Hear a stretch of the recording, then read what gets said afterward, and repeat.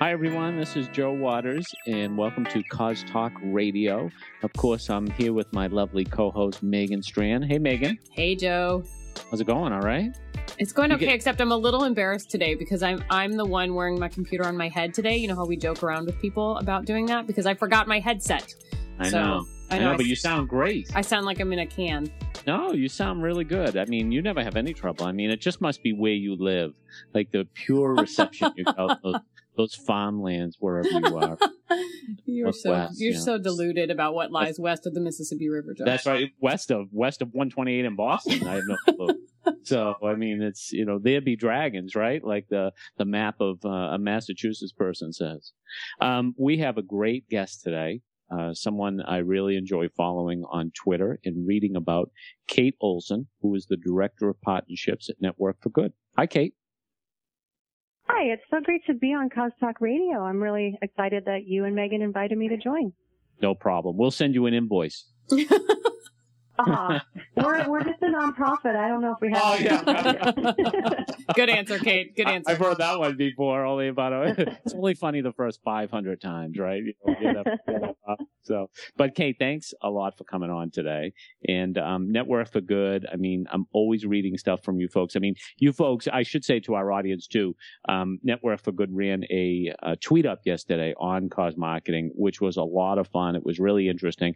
I learned a lot. I learned about some patriotic campaigns, which was the theme of yesterday's tweet up. I learned about some new campaigns. So that was a lot of fun. And you said before the show, Kate, that you will be doing more of those. Yes, it was really exciting. It was our first one, and we have kind of claimed the hashtag #C4G chat. Yep. And we're planning to schedule them monthly on different topics related to cause marketing and also corporate philanthropy and things that are related to causes and how companies are doing good. Yeah, yeah. And, that's one of the great things about using Twitter, too, is using Twitter search, you can just put in the hashtag and you can bring up yesterday's conversation, So, and if people have any trouble, they have any questions about how to use hashtags, you can just tweet Megan Strand and she'll give you all the information and guide you through the whole process. I'm glad to know my role. I heard Megan's a walking encyclopedia of Twitter hashtags, so you should definitely reach out. This is all news to me, folks, so I'm going to have to get up to speed here. So, Kate, tell us, before, we want to talk about your report on 5 trends in cost marketing, but first, tell our audience a little bit about Network for Good and what you folks are all about. Sure, happy to. Network for Good is a nonprofit disguised as a technology company. We were founded by AOL, Yahoo, and Cisco, actually in the wake of 9/11, to make it easier to get resources to nonprofits leveraging technology. And our mission is really to unleash generosity and help companies and nonprofits do good online and advance the causes that they care about. And so we have solutions for nonprofits and tons of free training on all the latest trends in marketing and fundraising to help nonprofits be more effective. And then we also have a corporate partnerships team where we help companies and startups and, mobile app developers integrate donations and giving into compelling things that they're doing and leverage technology to do good.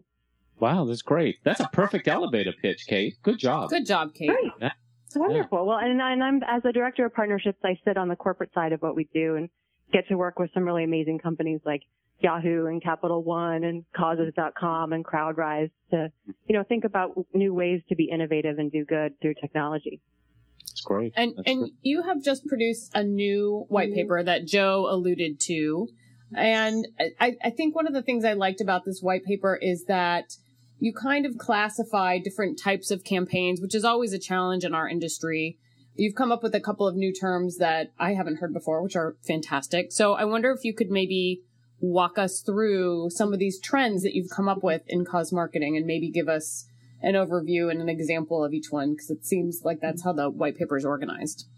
Certainly. I'm so glad you asked me to come on and talk about this, because being in the cause marketing space, and I know you two are very close to this topic, you see a lot of companies doing some really creative things these days. And so I thought it would be worthwhile to catalog them and come up with what are the themes that we're seeing in cause marketing and how are companies, connecting with their consumers in new ways.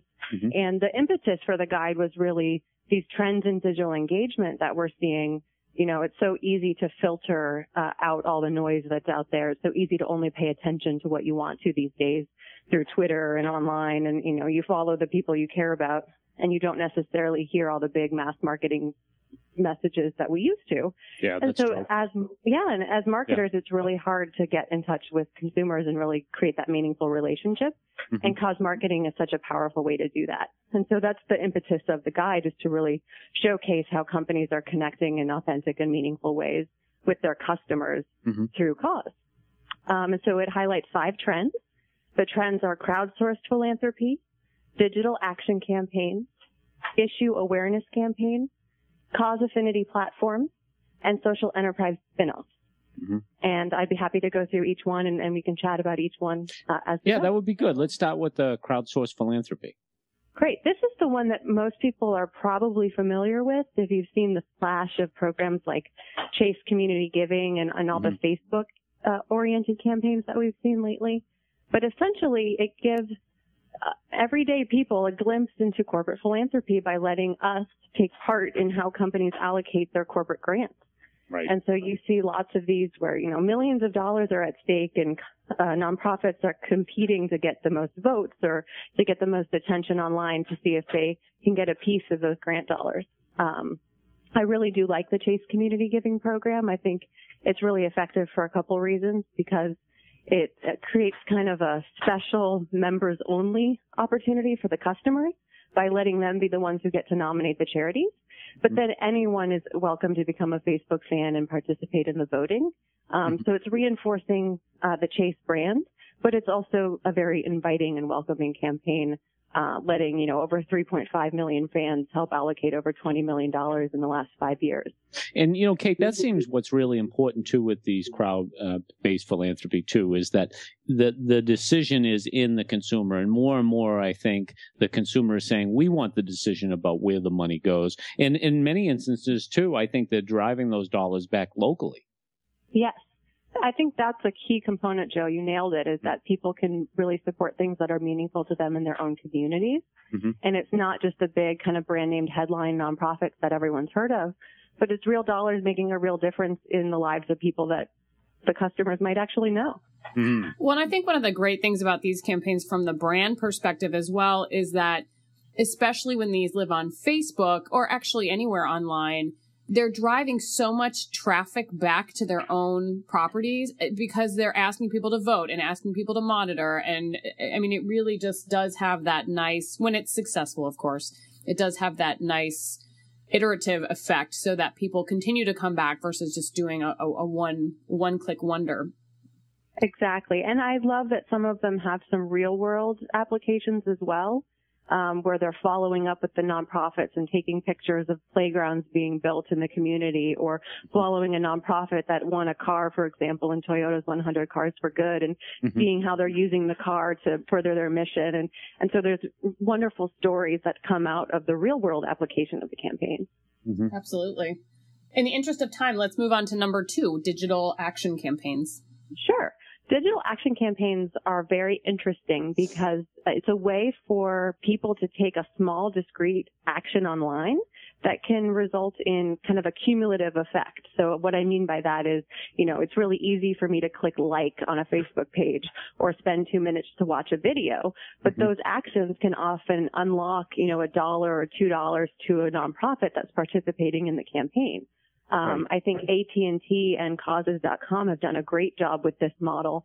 They created the Connect for Good platform, which is basically an area on Causes.com where AT&T showcases all of the different programs that they care about in the community, and mm-hmm. then they invite their Facebook fans to take these small actions to unlock donations that AT&T is making. For example, to the Nature Conservancy, if you watch a 2-minute video on kind of the plight of a specific environmental problem or something to that mm-hmm. effect. So that particular platform, Kate, that you're referring to, the AT&T and Causes, is interesting in that it gets people coming back to a platform, because I think one of the biggest criticisms and probably one of the biggest shortcomings of these types of campaigns is exactly what I was referring to earlier, that one-click wonder. Who cares if you come and click like once? if anything shows up in your newsfeed from that, if you're on Facebook from that brand again, you may either ignore it or hide it. I mean, a lot of these things are just, I don't care. I'm just going to do it quickly. There's no engagement there. So that's, I think, one of the benefits of those that AT&T and causes. Have you seen other examples of ways that brands are doing this effectively without that risk? Yeah, no, I think you nailed it with what AT&T and causes have done, in that, you first came and you signed a pledge not to text and drive, and then you come back and you watch a video and it's benefiting an environmental organization, and then it's rotating what people care about, so it appeals to more people, which I think is really smart. But then I think the flip side of that are these hallmark kind of annual campaigns, like the Macy's Believe campaign, where you can write a letter to Santa and deposit it in a Macy's store, and they make a donation to Make-A-Wish, where you look forward to it every holiday season, and it becomes a hallmark of their marketing in the holidays. And so I think there's different ways that you can either be changing what you're talking about all the time and keeping it fresh and relevant, or you can really blow it out of the park and make it this big kind of hallmark campaign that's wrapped into all of your marketing in a particular time of the year. Yeah. And I think what's really important about those campaigns, too, is some people look at those campaigns, Kate, and they say, well, that's just the money giving. That's just a company giving a nonprofit money, just kind of like in, the same way as sponsorship. But it's really different because the consumer, the shopper, is driving the engagement. And of course, we know a lot of the reasons that these companies get into these type of campaigns is that when they do these action triggered campaigns, consumers generally get more engaged and they buy more too. That's why we see so many of these campaigns in October with pink products and pink ribbons, etc. Exactly. Let's move on to number 3, issue awareness campaigns. Issue awareness campaigns, I've seen quite a few pop up lately, and this is when a company has an issue or a social problem that they really identify with, or they think that they could make a difference in solving. They're not necessarily all about giving and donations. They're more about creating awareness and kind of a groundswell of activity and action around a specific topic. Yeah. And I know, Joe, one that we were talking about recently is Haagen-Dazs's Help the Honeybees platform. I love that video. Yeah, do the rap, Joe. Do the rap. Break it down, DJ Nectar. But it's a really fun way to appeal to consumers. And obviously, honey is a key component in Haagen-Dazs ice cream, since they're all natural and they use all the freshest ingredients. So the plight of the honeybees are very important to the brand. But then bees are fun and warm and fuzzy, and, you get to have a bumblebee as a mascot for this great campaign that has a lot of ways that people can take digital action. They can learn about colony collapse. They can watch a video. They can donate for research. They can plant a garden. There's so many ways that you can be involved that it really appeals to a broad age range and a broad kind of type of consumer profile. Kate, another program that I really liked, I'm sorry, Megan, but one of the programs I really liked was I don't know if you heard about the Brazilian soccer team that actually is doing something for the Red Cross in that region. And they're basically wearing shirts that get more red as people donate more blood to the Red Cross campaign in Brazil. What? And, they're not using blood to make the shirts Megan. But the whole idea is that like these shirts, which are generally blue, I guess, are slowly turning red as they get closer and closer to their goal, So, here's something like, you're a soccer fan, you're watching what's happening on the field, right? It's something that's very visible and people can see, so I love campaigns like that. That's really cool. One of the most compelling features of digital engagement is all the concept of social proof. Mm-hmm. And I think, demonstrating the impact you're making, showing who cares about this, not just celebrities, but, how many Facebook fans do you have? That kind of groundswell of a lot of people care about this.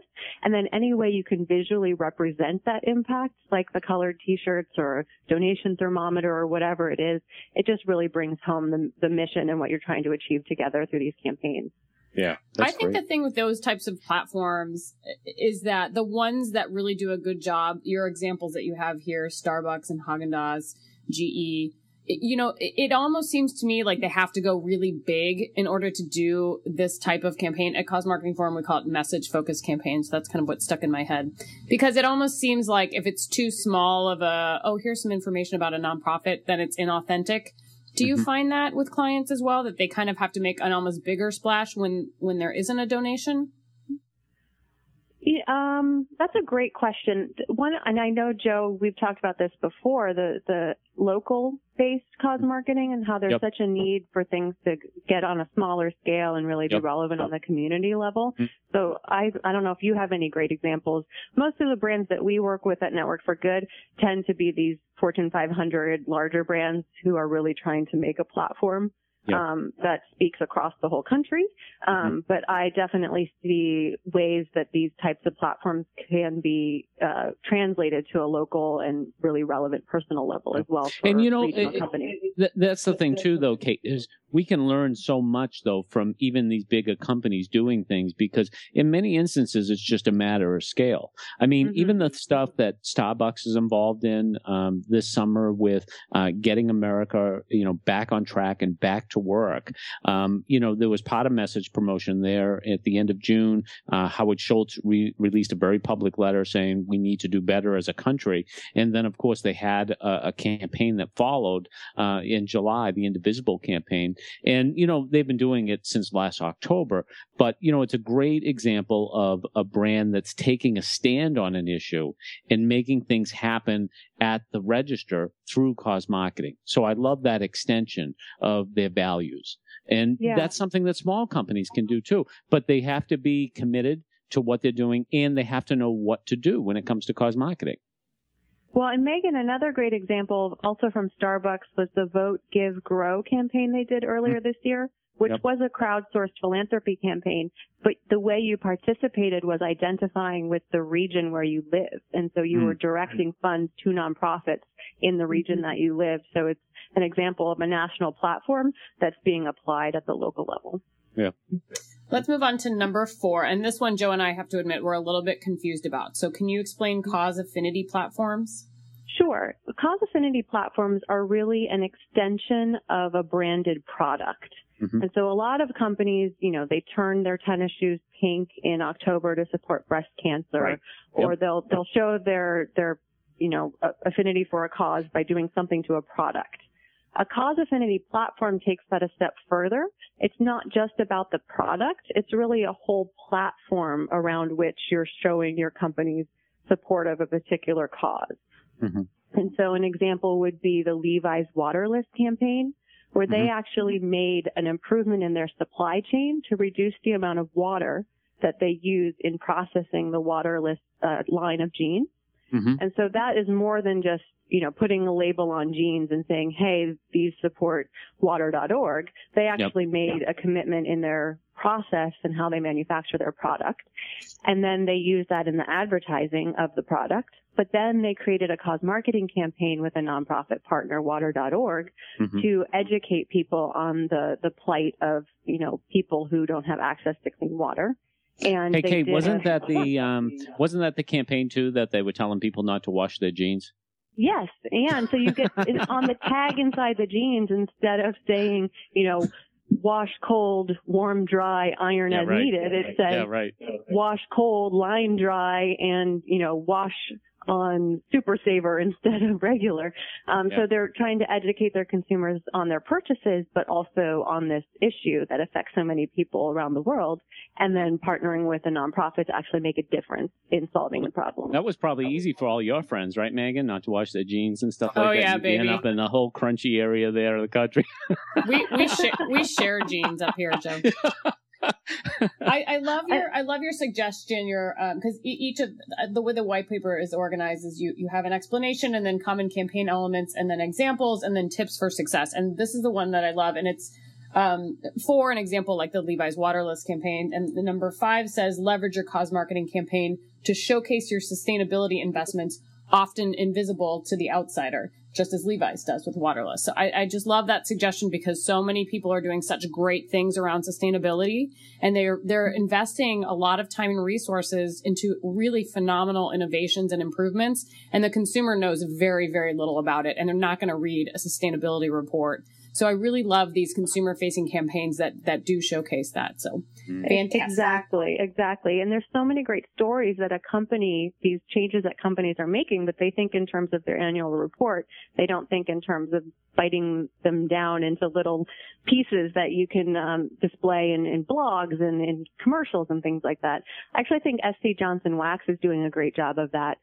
They manufacture products like Windex, and they've had a whole line of commercials that talk about the green roof on their factory and their goal to have, a zero carbon footprint in their manufacturing processes. And they've actually added that to their consumer marketing platform. So it's not just about how great Windex is to clean your windows. It's about how responsible the company is and how they manufacture the product. Well, and when you do a cause marketing initiative, even beyond a commercial, then it kind of helps the consumer feel like they're pitching into an overall corporate effort. And it's kind of, I don't know, to me, that makes a lot more sense.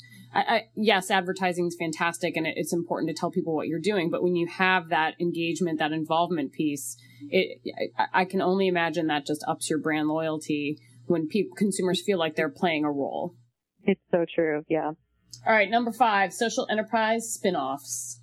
I have to admit, this one's my favorite because I think I'm secretly a social entrepreneur at heart. But I love these examples of companies that are creating social enterprises. Usually they're standalone and they, operate outside of the traditional corporate structures. They're not just a secret business unit that's trying out something. They've actually branded them and spun them off as their own thing. And these are businesses that oftentimes have a for-profit mission, along with a nonprofit mission. But really it's the social mission that leads, and it's what the brand is all about. And so, 2 examples that I love. One is Panera Bread Foundation created the Panera Cares Community Cafe. And it's awesome. You go in and it's like any other Panera store, but there's no stated prices on the menu. There's just suggested donation amounts. And so everyone can pay what they can. And it's a way for the community to really feel like, hey, I want to give back, so I'm going to pay $15 for my salad. And, oh, hey, I don't really have any money. I'm going to, pay $1 for my salad today. And so it's a great equalizer where everyone can have the Panera brand experience, but it's more accessible to everyone in the community. And then the other one, go ahead. Oh, no, one of the things I like about those models, though, Kate, is the fact that, you really have businesses that have already been successful in businesses, and then they're taking that next step of, developing some type of nonprofit model from that, which I think makes a lot of sense because I think cause businesses that lead with the nonprofit piece, it's tough to grow. Exactly. Yeah, it can be. The other brand I really like is Nordstrom with its Treasure and Bond store in New York. And I think it's great because when you look at the Treasure and Bond branding, you don't see Nordstrom anywhere. And it's basically a boutique store which sells really interesting items, and everything after the cost of the product is donated to nonprofits. And they rotate the charity partners, and they're all local to New York. And so it's really a community helping a community model. And I think it was very daring of Nordstrom to create it as its own standalone brand and not have the benefit of, Nordstrom's Treasure and Bond store. So I'm looking forward to seeing how that takes off. Do you think we're going to... Oh, sorry, Joe. No, go ahead, Megan. I was just going to ask, Kate, do you think we're going to see... Will there ever be a time where, let's take a Nordstrom, for example, would do one of these social enterprise spin-offs within their own store? So, would a Nordstrom ever create a Tom's Shoes brand, kind of a retail brand to sell within their own stores under this model? Can you see that happening? I can see that happening. Actually, Skechers did that. They created a line of shoes that are almost exactly like Tom's Shoes. They called them... I can't remember what they called them, but it was also a 4-letter name on the back. It was like Bob's. I was going to say, wasn't there a Bob's? Yeah. I think it was Bob's. And it was a 1-for-1 model. And I don't know how they went I thought it was a little bit of a ripoff of the Tom's brand. Right. But you're starting to see the bigger, more established retail companies think about that. And so I don't think we're too far off from maybe seeing a Tom's boutique in a Nordstrom for sure, Right. whether or not the brand will create its own one-for-one or charity-minded. Well, and Macy's does that when they do their Go Red campaign every year. They have the little red dress, and they actually sell, I can't remember the brand, but one of their brands does an actual red dress for the Go Red for Women, where they donate a portion of the proceeds to their nonprofit partners. So, I think it's an interesting model for sure. And I wouldn't be surprised if we start seeing more and more of these types of spin-offs. But I'm with you. I like them. I think they're cool. Yeah. Excellent. Well, fantastic. I think we've actually come to the end of our hour. We did a good job running through 5 trends, you guys. Good job. Yeah. Wow. So, Kate, if people would like to find more out about you or Network for Good, where can they find you online? Sure. You can find us at www.networkforgood.org/partner. And all the information about what we do and who we are is there. And you can find the guide to download. And you can also find me on Twitter at Kate4Good. Kate for Good. And I'd be happy to respond. Fantastic. And Joe, where can people find you online? Well, of course they can find me on my blog, selfishgiving.com. But for, the up to the moment communications, they can visit me on Twitter at Joe Waters. And what about you, Megan? You can find me personally on Twitter at Megan Strand. I also tweet for Cause Marketing Forum at TweetCMF. And I blog for Cause Marketing Forum almost daily at causeupdate.com. And you can find Cause Talk Radio and all the other rashpixel.tv shows on iTunes. I do want to make a little plug for our new player, which is called SoundCloud. So if you're listening to this show on Joe's blog or on Cause Marketing Forum blog, you can actually leave a comment anywhere in the episode, which I think is a really cool technology. So do check that out. Leave a comment somewhere in the episode after one of Joe's bad jokes. Wow, Joe, you have a really neat accent. That's exactly correct. Exactly. So I encourage you to do that. Today, Joe, are you wearing a Red Sox cap as you record? That's right. Always, Kate, always. So on behalf of Joe and myself and Kate, thank you all for joining us today for Cause Talk Radio, and we'll be back soon.